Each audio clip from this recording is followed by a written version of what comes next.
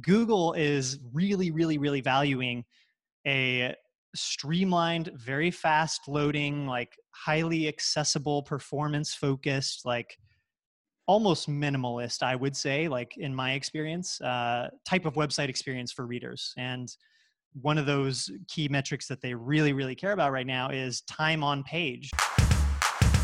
Welcome to Social Post, a podcast brought to you by Meet Edgar.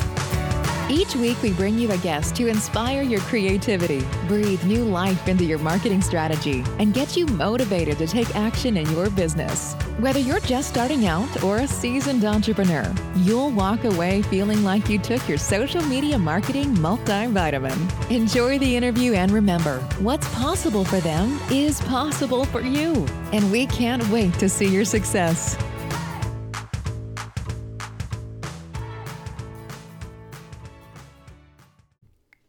This episode of Social Post is brought to you by Meet Edgar. That's right, we're sponsoring our own podcast. We are the social media automation tool that saves you 8 hours a week on your marketing strategy and gets you off the content creation treadmill. If your social media could use a makeover, come try our category-based evergreen schedule today. We're offering a free month to Social Post listeners when you use the code SOCIALPOST upon checkout. Now, let's get back to the episode. Welcome back, Social Post listeners. We are really excited to be joined by Ryan Robinson today, who is going to talk to us about content creation and driving traffic to your content. He is the perfect person to give us insights on this because he has grown his side hustle blog to over 4 million readers a year. And I know we all want to be able to brag about those kind of numbers. So we're excited to pick his brain. So I'll go ahead and pass it over to Ryan real quick to introduce himself a little bit more, and then we'll get into a fun conversation. Yeah, thank you for having me. This is awesome. I'm so glad to be here. I'm very familiar with Edgar, love the product, have used it myself a lot. So this is great. I'm glad it's finally happening. Nice. So let's start out with one of the questions that I know every content creator has. If you had the number one tip for how to get more traffic to your blog these days, what would you focus on? Since it's no longer a practice of just keyword stuffing and SEO, it's no longer the fact if you put out a link on Twitter that people click on it, where should we really focus on one tip that you can give us? Choosing just one is really insanely difficult for me. So I'm going to give you that caveat because my very close runner-up, I'm just going to mention real fast, is that I think if you're able to build an authentic community on social media, or rather like one social media platform, at least to start, then that can be by far one of the best, most sustainable traffic sources. But, you know, for me personally, like I've really leaned into my own superpower of just being able to like really strike the best balance between checking off all the like on-page SEO best practices well for what tends to be honestly hyper long form content, like 5,000 plus words. And then also just doing, this is my number one thing, doing a ton of relationship building to where I end up guest posting or find like really cool win-win other opportunities to collaborate with other people who have great sites with similar audiences and high domain authority. But that tends to manifest itself the most, I would say, as guest posting. Interesting. Very cool. So you mentioned the length of your blog posts these days being like 5,000 words, did you say? Do you Rarely feel like below. do you feel like those longer blog posts are leading to more traffic and leading to be found better? Is there a perfect length, or is there no one right great answer for that? I think you're right about there's not a perfect answer. Okay. I think it's highly contextual based on who your readers are, what the exact topic of the content is, how competitive the keyword phrase is.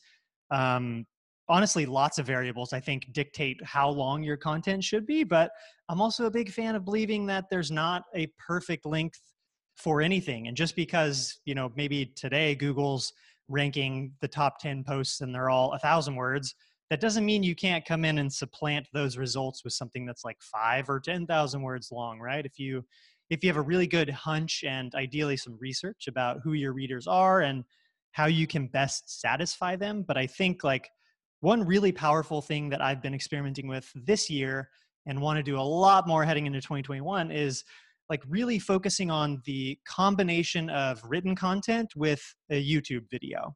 Ooh. And pairing that together right on a blog post, embedding the video. I think there's some like really unspoken magic going on behind the scenes with when Google detects, embedded YouTube links and a channel owned by the website owner. I think there's some magic going on there, but I think you can get away with having shorter form written content if you're also satisfying the, education needs or informational needs of your readers in other ways, whether it be video, or I've seen people do some really cool stuff. Like Mark Manson comes to mind as someone who offers an audio version of at least, his most important content, where you can just kind of play and listen like it's a podcast. So I think there's something to be said for offering like multiple different formats and being very thoughtful about the length of your content. I find I'm trimming a lot of my articles that are in the 20,000 word range. I'm taking content out very thoughtfully these days. Interesting. Cool. And you're saying, so I love this idea of offering people to be able to consume your content in multiple formats, because some people like watching videos, some people like reading. You want to satisfy everyone, that's for sure. So when you're actually doing this sort of video on the blog post, are you just basically talking about that topic, or are you just like reading the blog post in that video? Is it the exact same content, or is it like complementary to the blog post? You just gave me an idea. I have not done a video where I read the blog post. And I don't know if people would want to watch that, to be honest. I feel like that does work really well, though, if you're doing a podcast format or you want to offer an audio version. But for the videos, I tend to, like, for example, I have an article that's about how to name a blog. And in the written article, it's super deep, goes through tons of different activities for generating interesting names that kind of, fit well with your niche and relate to your audience that you want to connect with. And so I found that the best way for me to do a video, at least for that post, was to just honestly talk through my experience with these various different naming techniques. And I personally find that some of the best magic actually comes from riffing after having just bullet points Nice. to guide the progression of the video. But yeah, I can't do... My best insights, I'd say, come from unplanned lines. Yeah, I feel like people can almost feel that energy sometimes. So that makes a lot of sense of just having a really candid conversation with someone can have the best feel to it.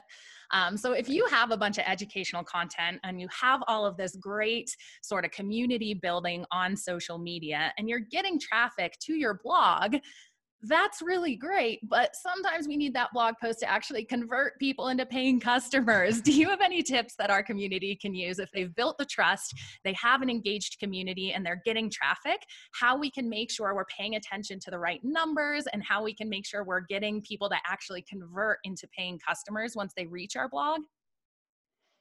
Yes, I think like one of the things I've learned the most in working with people who are relatively new to blogging, or maybe coming from like a more creative endeavor and into starting their blog on the side, I find that there's really a lot of overlap with creative people wanting to blog, build up something on the side, see where it goes. But one thing I really find is that these people tend to not be natural salespeople or natural marketers. And one of the biggest lessons that I keep going over, and I like going over it, but I keep going over with people is just how much you really have to ask people to take the action you want. And I like to say that ask should come in the form of a mutual value exchange. So like, for example, for my blog, I always on at least important articles, when there's a direct connection to offering some sort of lead magnet, I will always have that ask from me to you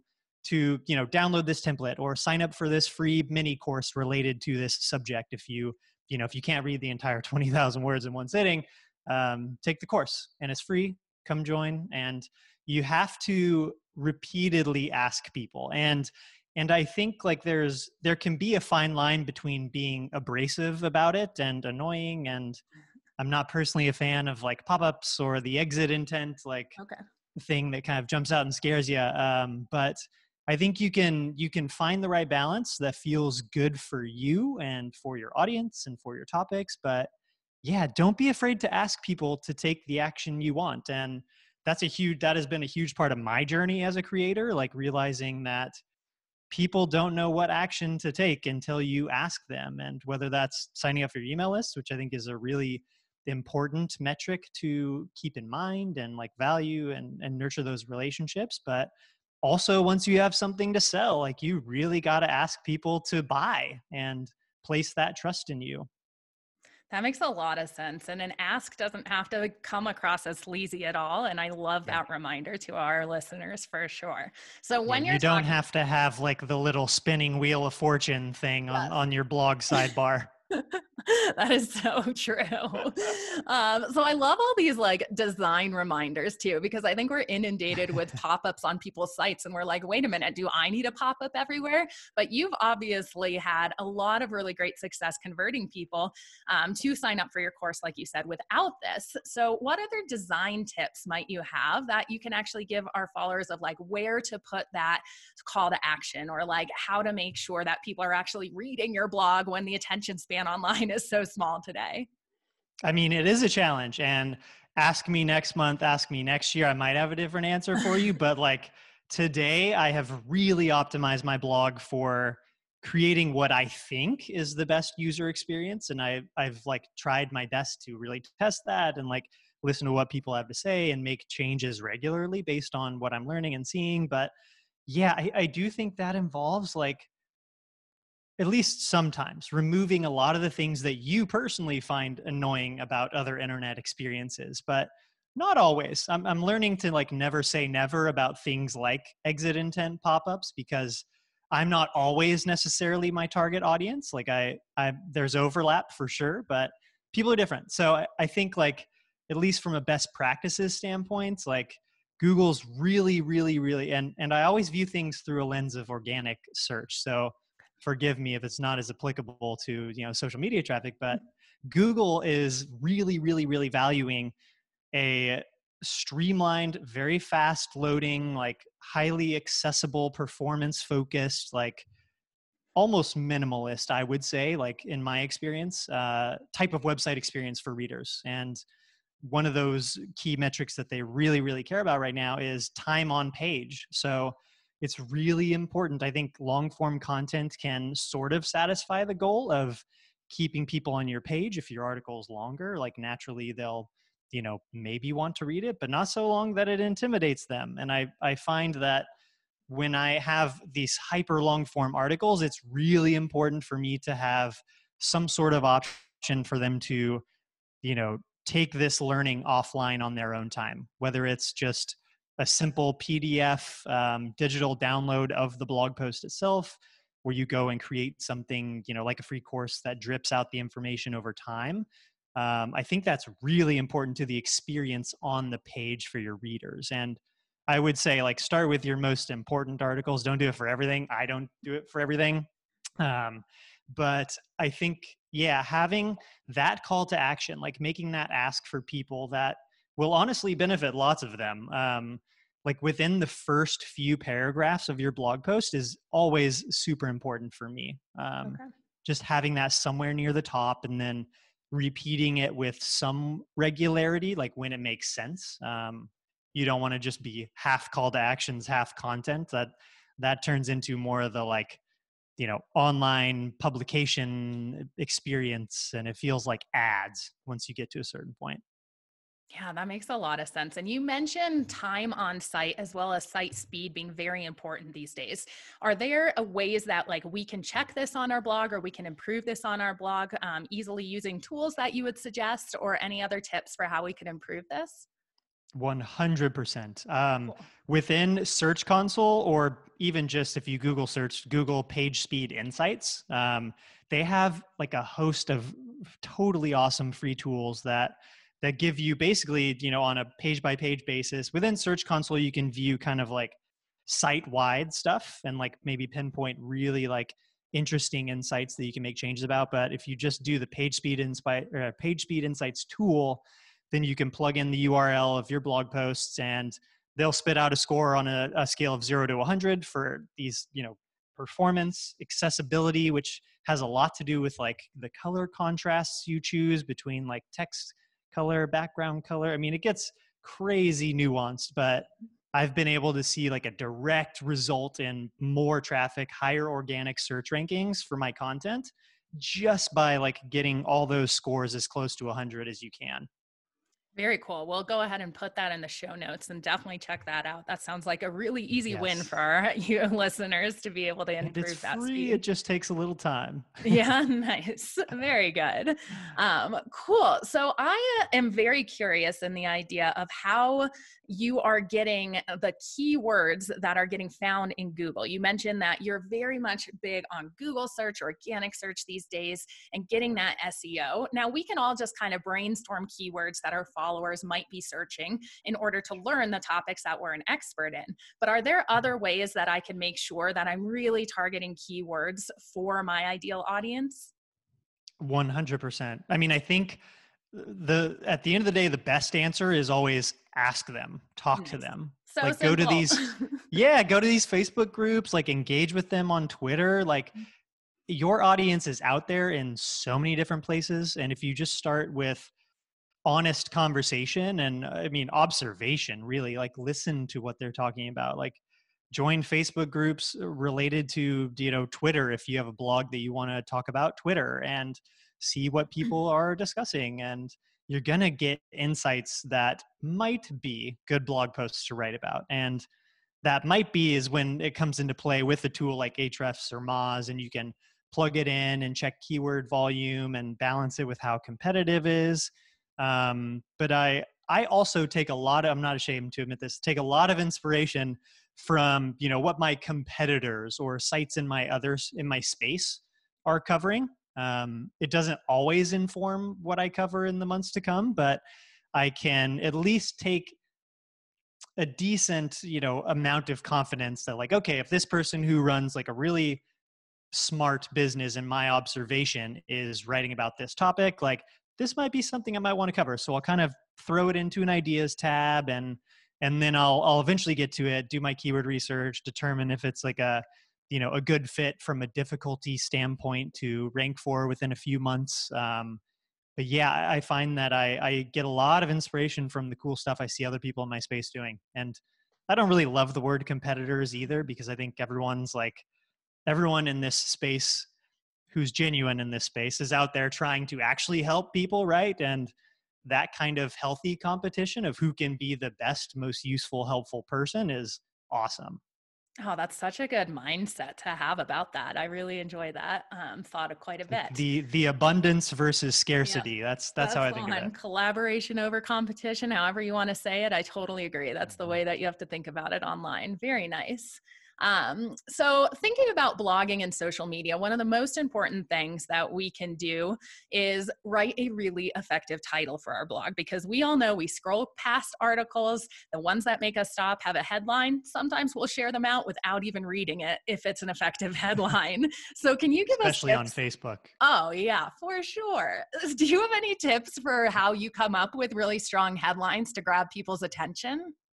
For sure. I think that I have to give a shout out to CoSchedule. They have such a good headline analyzer tool that I've used for many, many years, just to kind of like gut check a headline that feels right to me. I want to make sure it kind of ticks the boxes for the right type of like emotional sentiment. I find that most of the headlines I write usually have a number somewhere involved in there. I think there's something like visually arresting about having a number, maybe having parentheses, having a year can really establish relevancy. Like, hey, this article was written or updated this year, clearly. Cool. But yeah, like I tend to really focus my titles on showing potential readers that this article will solve your problem or will give you the insight, the advice that you're looking for. And I actually have a really in-depth article about how to write a headline. And there's a ton of cool examples and ideas in there. That's one I need to do a video soon for, because that sounds really fun. Nice.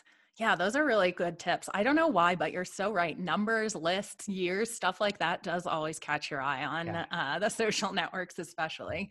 And I think you have to balance like playing the game of what kind of title, headline will get people to click. And then, it's sort of like offering candy and then giving them, the vegetables they really need once they're on the post. So Oh I my think gosh, it's so good. another example of like, it's okay to kind of go beyond your comfort zone and writing a title that's, maybe catchier, grabbier, more enticing, but then, meeting the needs the right way with the actual content on the page.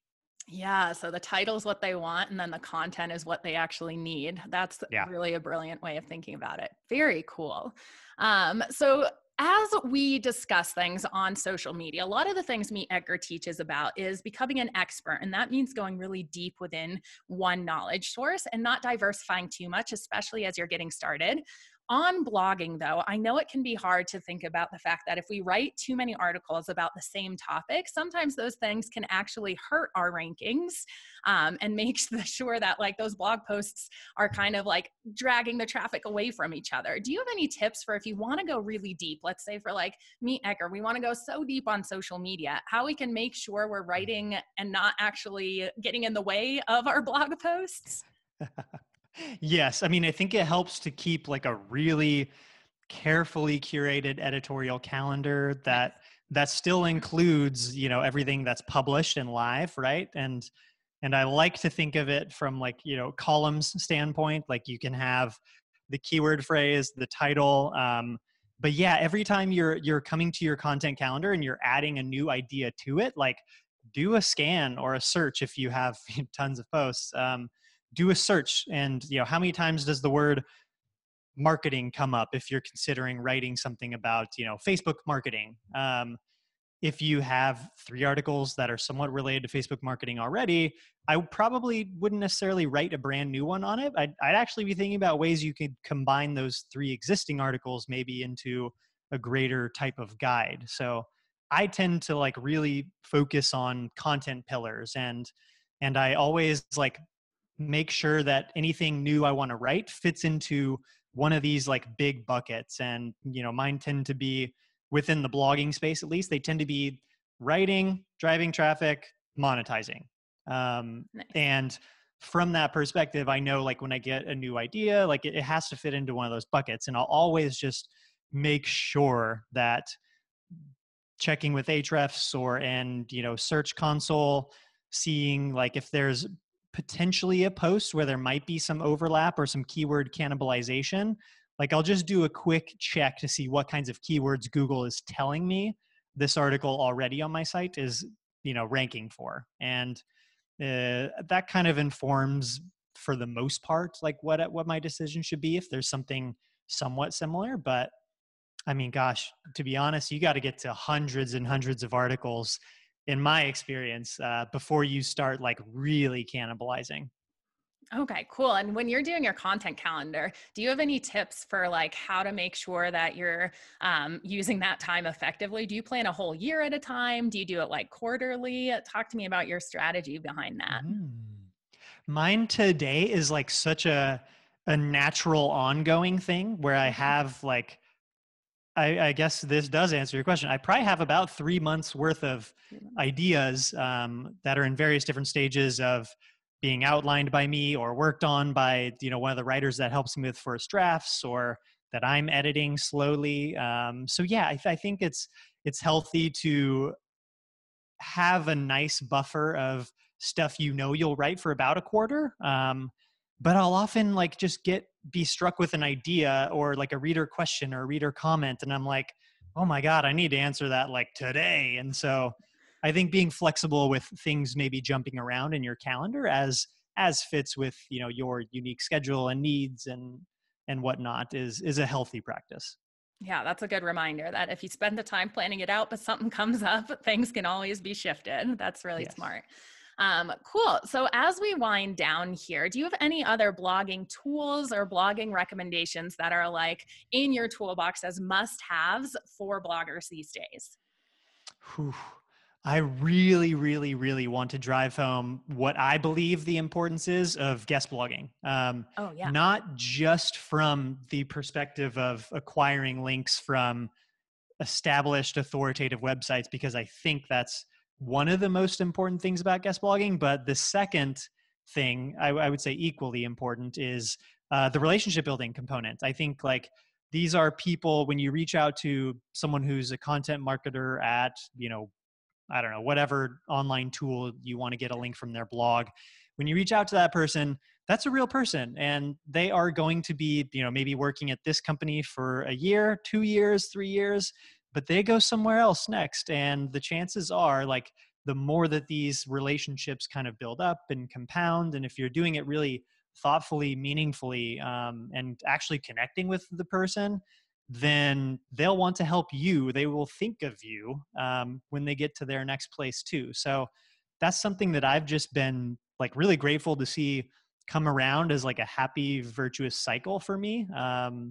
Just always having good people at great websites that want to do collaborations with me. And I find that my outreach for like new stuff just is so much slower today than it was in the early days. But I think when you are early in your blog, it's okay and encouraged to be like really systematic about, hitting some activity goals of sending 5 pitches a week, and seeing the downstream results trickle out based on, how your pitch is converting and how the person's receiving it and how the guest blog post quality turns out. Like there's lots to learn with this whole process. But it's fun. I also have a really long guide on this topic that I got to do a video for too. Nice. So many videos.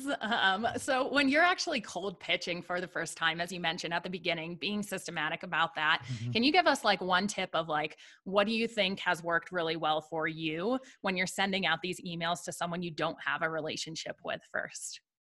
Yes. Short emails. Short. Nothing Okay. scares me away as the recipient of like 30, 40, 50 pitches every day. Nothing scares me more than a really long email that I can't immediately tell what the intention or the purpose is. And I think there's many things that can be said about the exact words and the sentiment you use in these emails, but I've always found that just something that's relatively short, straight to the point, but also shows a measure of empathy, or that you spend some time actually researching the company or the person that you're emailing. That's honestly been the most useful way to cold pitch myself, is like going to the person I want to email, checking them out on like Twitter or LinkedIn, seeing what they seem to enjoy, and then maybe weaving in something short about that too, like in the intro, just something that gets them to pause and think about your email, and in comparison to the other 30 they get that day, is really important. And I think